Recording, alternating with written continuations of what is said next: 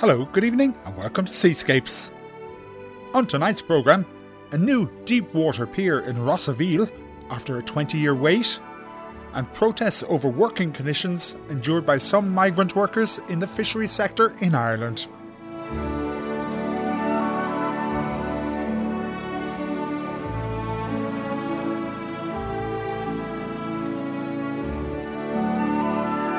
Last October, the Law Department in Maynooth University published a report on the experiences of non-EU workers in the Irish fishing industry. They collected testimony from migrant fishers and heard of ongoing abuses in the sector. Following that, the government established an interdepartmental group to look at the type of work permits issued in the fishery business, and they asked the stakeholders to make submissions. Migrant fishers coming to Ireland get a different type of work visa than most other people. It's called the Atypical Work Permit Scheme. It's administered by the Department of Justice, unlike most other visas, and it ties the worker to one employer for the duration of the visa. This week, the International Transport Workers Federation were at the Department of Justice to hand in their submission. Union officials were joined there by a group of fishermen who told me of their experiences in the industry. You'll find some of what they have to say pretty disturbing. But first, I met with the Union Fisheries campaign leader.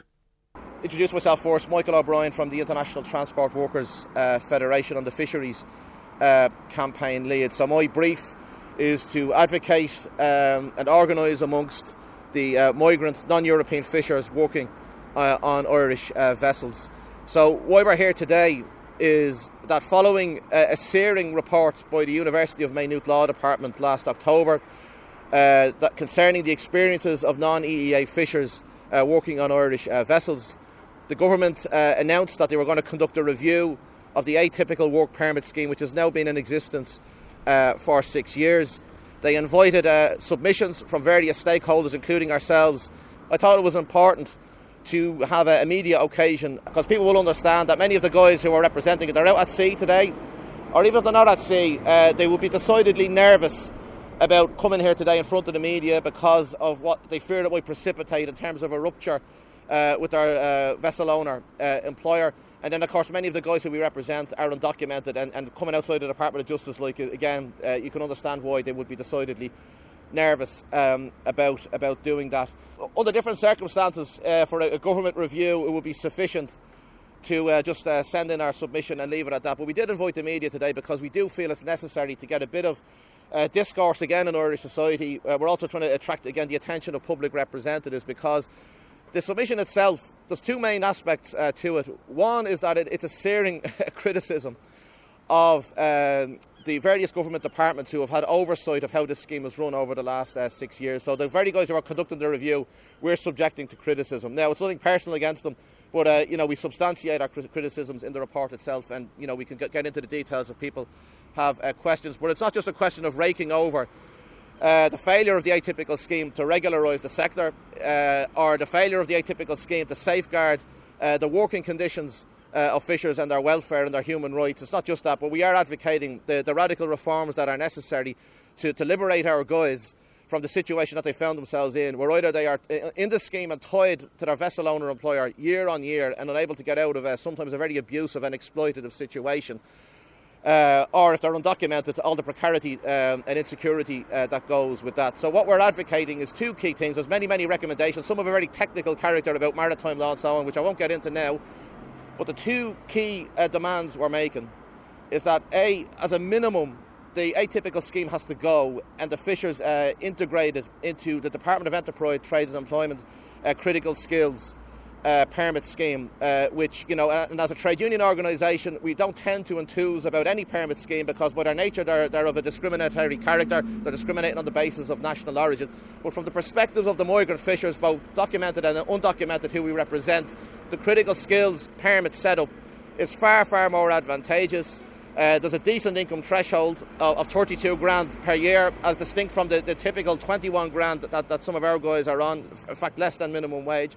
But also in terms of visa status, whereby with the critical skills permit you're only tied to your employer for a maximum of 1 year, after which you can progress to a stamp 4 visa and have mobility within the sector or even leave fishing and move on to do other things. So they're the two key demands. And the last thing I just want to say is that we have the cohort of undocumented fishers as well, some who have never been documented. We reckon there's some 200 fishers who are currently undocumented, who were documented at some point within the last 4 years. And those guys, some of whom have been in the country for 8, 9, 10 years, are being excluded from the scheme. So they're languishing in an undocumented situation, and they're really asking me, how is it they've been here so long, they fell out of the scheme recently, sometimes because of injury or acrimony with their employer, and they can't avail of Minister McEntee's scheme. So we're looking for these guys to have a path to have their visa stamped for as well, so that we once and for all regularise the sector and guarantee decent work and the protection of their human rights. So, Michael, just can you explain to me how these men with you here are treated differently than, say, maybe their sister, their cousin is a nurse and they come to the country, they're treated in a completely different way? OK, well, the vast majority of non-EEA workers in Ireland are in on one of two Department of Enterprise, Trade and Employment permit schemes, either the Critical Skills Permit scheme or the General Workers Permit scheme, both of which where you have applied income thresholds that range from 27 to 32,000 euro per year, where you have a fixed time frame by which they can advance onto a visa stamp forward to give them mobility, so that they're not tied to employers forever and a day. Whereas with the atypical scheme... OK, so what kind of people are we talking about there? Well, we're talking about, well, if you go to the Department of Enterprise, Trade and Employment website, you see all manner of workers that are, that are in various sectors, like of skilled work, where they can't readily fill those vacancies from within Ireland or within the European Union for that matter. Also outside the Department of Justice that day were a group of these fishermen, and they were old men who found themselves in difficult situations. These men have no work visas at the moment, and they're nervous about being identified. But I spoke to some of them and they told me of their circumstances. Your circumstance, what's your work circumstance at the moment? Where did you come from? How long have you been here? I came from Egypt. I'm here from 2016. Yeah, I started work in May 2016. Yeah. I was working from May 23 until November last year, and now I'm not working. Okay. Did you have a visa in that time? In the last 5 years? Yeah, contract. Okay. Contract, yeah. And how was that work for you? It was very hard. Working every day, fishing every week. Working in the How many hours a week? A week, every day, at fishing or in the beer. Well, I can't count it's too much. I was working when we go fishing, from the first shot until the end of the day, no stop.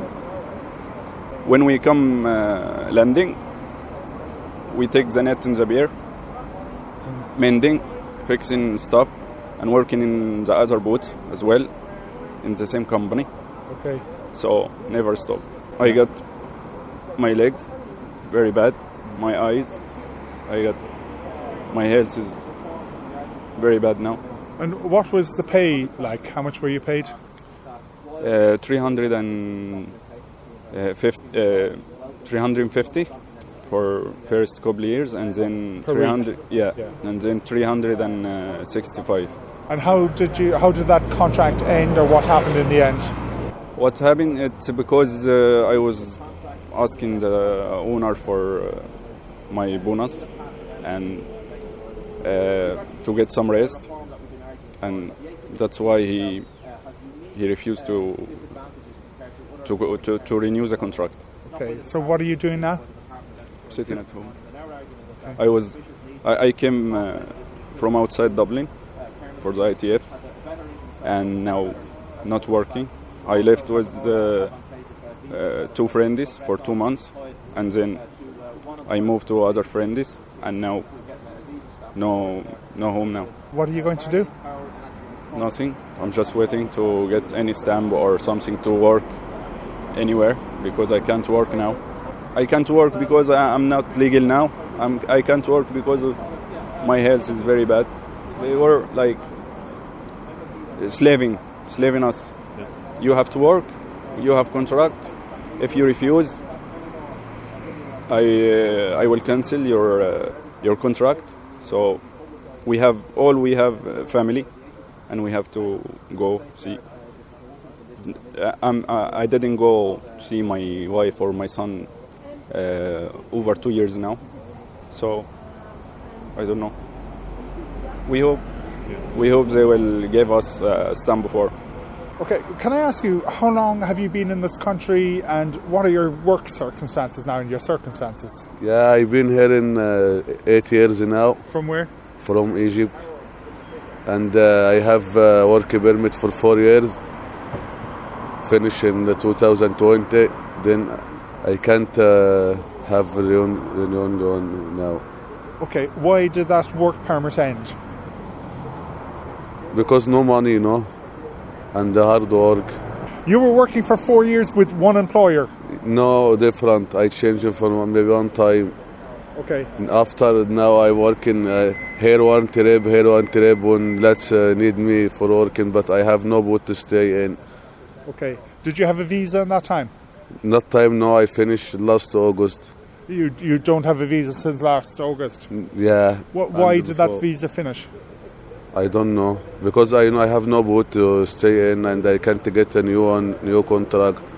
I'm looking now for stamp 4 or stamp or anything to working in, because if you go any boat every time you have no paper. You understand me? And I have to stay here, no back Egypt, no come. Okay, when you were working for those 4 years with a visa, what was the work like? Was it very hard? Or? Yeah, hard, yeah. How many hours a week? Too much. Working every day and the night, no stop. Sometimes stop 5-6 hours in summertime. And all time working and go harbor, again landing and fix the nets and do everything. Then back home, fishing again, maybe 2-3 trips, no stop. And where did you live in that time? Live in the boat. So you were on the boat the whole time? Yeah, maybe for 1 month or something, sometime in summertime. And to stay in the boat, what we do, only working, How much were you paid per week for that? He was pay me every week 350. And maybe after 6 or 4 months, he get bonus. Sometime no bonus. And every time talking shit, I suck to you, you have my contract, you do, you know what I mean. What would you like to see happen now? I'm looking for a visa, I want to be legal, Some people now was undocumented and they get for new scheme, And for us, we don't know what we do now. Okay. I have before 2 solicitors now, and I pay money and they make application for sending and they know back to me. Okay. I just pay money and no answer, I don't know what I do now. You have family in Egypt? Yeah, I have my wife and I have 2 kids in Egypt. When did you see them last? 1 year now. Okay, hopefully you'll get home soon. Yeah, I hope so, yeah. And that was outside the Department of Justice just this week. The fishing industry denies that exploitation is commonplace. And in recent years, I've met many non-EU fishers who are happy working here, and there is mutual respect between boat owners and crew. But there's no denying the experiences of those 2 men, and there are many more like them. Here is Michael O'Brien of the International Transport Workers Federation again. They want to see an end to the atypical work permit scheme which ties a worker to one employer. And the point we're making is that we know, because the Bord Iascaigh Mhara, the seafood promotions agency, who've written on the issue of the recruitment crisis in the sector, their business and seafood report last year described the fishers as skilled workers and alluded to the fact that there's difficulty with recruitment and retention. Bord Iascaigh Mhara have conducted a labour force survey last year that's due to be published, where again they're inquiring about why the sector is not more favourable or identified as a favourable area of work for Irish and EU citizens. Now, we have issues with the methodology of that labour force survey. They're looking for vessel owners to disclose the composition of their crew, and they're not going to disclose the undocumented workers. But anyway, I hope and expect that their labour force survey will again reiterate what's already been said, that there's a recruitment crisis. Like, there's only 230 live atypical permits spanning the 174 eligible vessels. How are these boats being crewed? Really, how are they being crewed? I don't think it would be a big ask from that point of view. I think from the experience of the fisher, it would be a radical positive transformation of their situation. It would be very empowering for them. It would give them some leverage over their vessel owner employer. If the vessel owners as a collective knew that the fishers they're employing now have a mobility and can go elsewhere with relative ease to find alternative work, even if it's outside fishing, I think that would force them to up their game and to improve standards. So it's radical from that perspective. Like in terms of the numbers involved and relative to the what they're saying is involved with the documentation scheme, I don't think it's a massive ask. How many of these visas are operating in the fishing fleet, and how many people do you believe are undocumented in that fleet? Right, so there are 230 live active permits in the fleet of 174. We estimate that there's up to 200 formerly documented fishers, most of whom are still on vessels, or others may have moved on to other work, or they might dip in and out on a casual kind of odd jobbing basis. And then there's an unknowable quantity of guys who have never been documented. From the very inception of the atypical scheme, we reckon most of the undocumented were never enrolled in the first place, so there's probably several hundred of them as well. When you say 200 out of 174, is that 174 trawlers? It's 174 of the largest vessels. Basically, vessels over 15 metres in length are eligible to employ these guys under the scheme. So these are the largest 170 out of the entire fleet of 1,900. There's some category exceptions, but I'll get very, very technical if I get into all of that. Michael O'Brien, Fisheries Campaign Lead in the International Transport Workers Federation. And particular thanks to those two men who spoke to me about their experiences in the Irish fishing industry. Having reported on this area for many years, I've no reason at all to doubt anything they said, and it's a subject we'll be returning to again in the future. Now, 9 studies, 8 marine ministers, and a campaign lasting 20 years. The Connemara harbour of Rossaveel has to be the most studied in the world. That's according to the Harbour Development Group's Secretary, Cathal Grunell. But earlier this week, Marine Minister Charlie McConalogue announced a €25 million deepwater quay for Rossaveel. He's hoping that it will benefit both the fishing industry and the development of a hub for offshore wind. Lorna Siggins was at the launch of the new Rossaveel harbour and spoke first to Marine Minister Charlie McConalogue. Really important day for Rossaveel, and delighted to be able to, with the Cabinet this morning, sign off investment here, which will see the facilities massively improved and enhance tremendously the capacity for Rossaveel to develop and build on its fishing industry here, and indeed in particular as well to attract more fish for processing, and also look into the future to station Rossaveel in a place where we can service the offshore wind energy in the year ahead, because that's going to be a really significant new part of our economy, exciting employment opportunity for the West Coast, and exciting potential as well in terms of course of renewable energy targets and becoming a lot more sustainable. But Rossaveel can very much be at the centre of that future, and there's real potential coming out of this platform that will be enabled now through this peer investment to build further jobs in the years ahead. And do you think it's too late for fish processing because the factory did close in 2018? Well, I think one of the challenges here in Rossaveel is the lack of capacity to be able to attract larger boats in, because of the we have about 320 metres of pier spaces at the moment, but the deep water capacity isn't there. So what this €25 million investment that I've announced today will do is develop another 200 metres of pier space, but it will increase the depth at that pier by 70% on what it is at the moment. So that will enable larger boats from the Irish fleet to come in, and also larger boats from international fleets to come in as well, and the capacity then to look at growing the processing industry here again as well. And that's something I look forward to working with the fishing sector here in Galway to do, and to maximise that capacity for growth in the time ahead. Just in relation to events of the last couple of weeks, are you delighted with the victory for the Irish South and West Fish Producers Organisation? I think it was a really good outcome, and I think the South and West Organisation and the fisher representatives worked very well with the government. I think it was a really good combined effort, and I think it took both the government and the fisher representatives working together to get the message across that we didn't want it in our waters, but also to get the message across that of the damage that it was going to do to fish and protect the livelihood of fishers working and fishing in that area. And it was a welcome outcome to see that recognised by the Russian embassy, and to see them move. Of course, it's not activity we want to see in our exclusive economic zone. I think Minister Coveney got that message across very strongly and clearly to the Russian ambassador, as did of course our fisher representatives, and I think it was a good outcome overall then.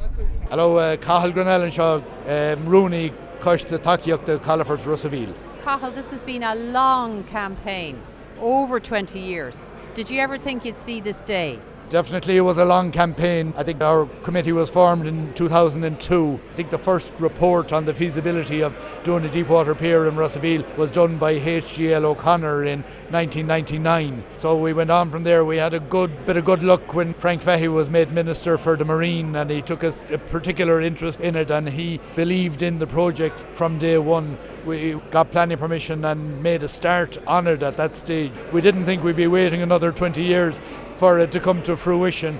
In the meantime, I think we had about 8 ministers in the role. We met most of them, and not all of them came to Russellville. We had to go to meet some of them. I think there has been about 9 studies, feasibility reports, cost-benefit analysis done in the meantime. So we are the most studied port in the country, if not in the world, and there is no doubt at all but that it will be a major success, because every possible avenue has been explored and they have all come out very positive, I'm happy to say.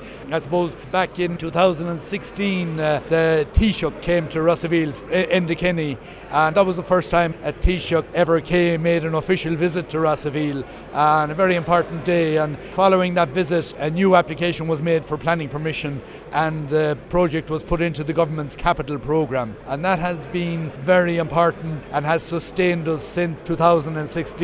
It opened the door again to doing the project. Following that, there was a further cost-benefit analysis carried out by the department, which was actually very favourable. Just in September of last year, Údarás na Gaeltachta published a study of Russellville Harbour as a possible hub for marine renewable wind energy. That's a fantastic report. The Minister, Charlie McConalogue, launched that in September of last year, and I think with the big push that's on towards the renewable wind energy, we were ready. I think this project will be going to e-tenders this week. It will be, the target for completion is within 2.5 years, so it's happening now. This is a big day, a very historic day for Russellville and for Connemara. The next job will be to make sure that we get the jobs and the employment and the spin-off from this infrastructure. John Keneally, you're son of the late Gregory Keneally, well known from the Aran Islands, and you're one of the very few fishermen here today. How does it feel to be a fisherman? Because you know how long it's taken for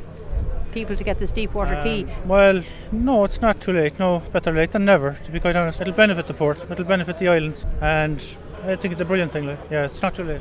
Yeah, so more boats will be able to come in. The new harbour will benefit bigger boats, but they'll be foreign vessels. They won't be Irish vessels. They'll be Spanish, French, Dutch, English, but unfortunately there won't be that many Irish boats. So do you feel it'll be like a transshipment port, a bit like Castletownbere? It will, yeah. Yeah, but it'll still benefit the port and harbour dues and revenue. Yeah, it won't be it's not a bad thing. It's a good thing. Yeah. So it's good for the area. Yeah, it's very good for the area. Yeah. So my name is Anna Gallagher, and I'm the Caithfeile, or the chairperson of the board of Údarás na Gaeltachta. Yes, it's one of those overnight successes that people have been working towards for about the last 20 odd years. So it has been a long time coming, but really it's a wonderful day for Russellville, for the Connemara Gaeltacht, and really for the country as a whole, I think. Is it because of offshore renewables that this is now going ahead? I'm not sure quite what the reason is. Obviously people are worried a little bit about the decline in the fishing industry, which is happening I think across the country, but I think certainly Russellville has always been known as a ferry port, as a fishing port primarily, and also tourism, which is of course related to the ferrying. But now I suppose we have an additional string to our bow here, in that we can add onto this the very important area of renewable energy and offshore wind energy, which is really coming to the fore at the moment, and which I think most people understand the need for, with all that's happening with climate change and the awareness of what we can do to ameliorate the situation in that regard. And this fits into the Údarás's own plans? It absolutely does, because I suppose a very strong thread going through all of Údarás's strategy is an emphasis on natural resources.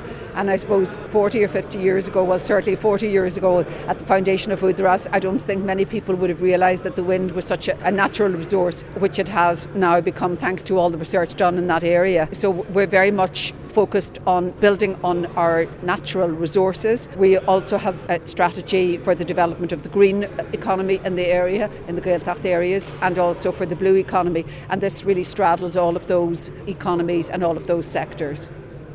And that was Anna Ní Gallagher of Údarás na Gaeltachta finishing that report from Rossaveel by Lorna Siggins.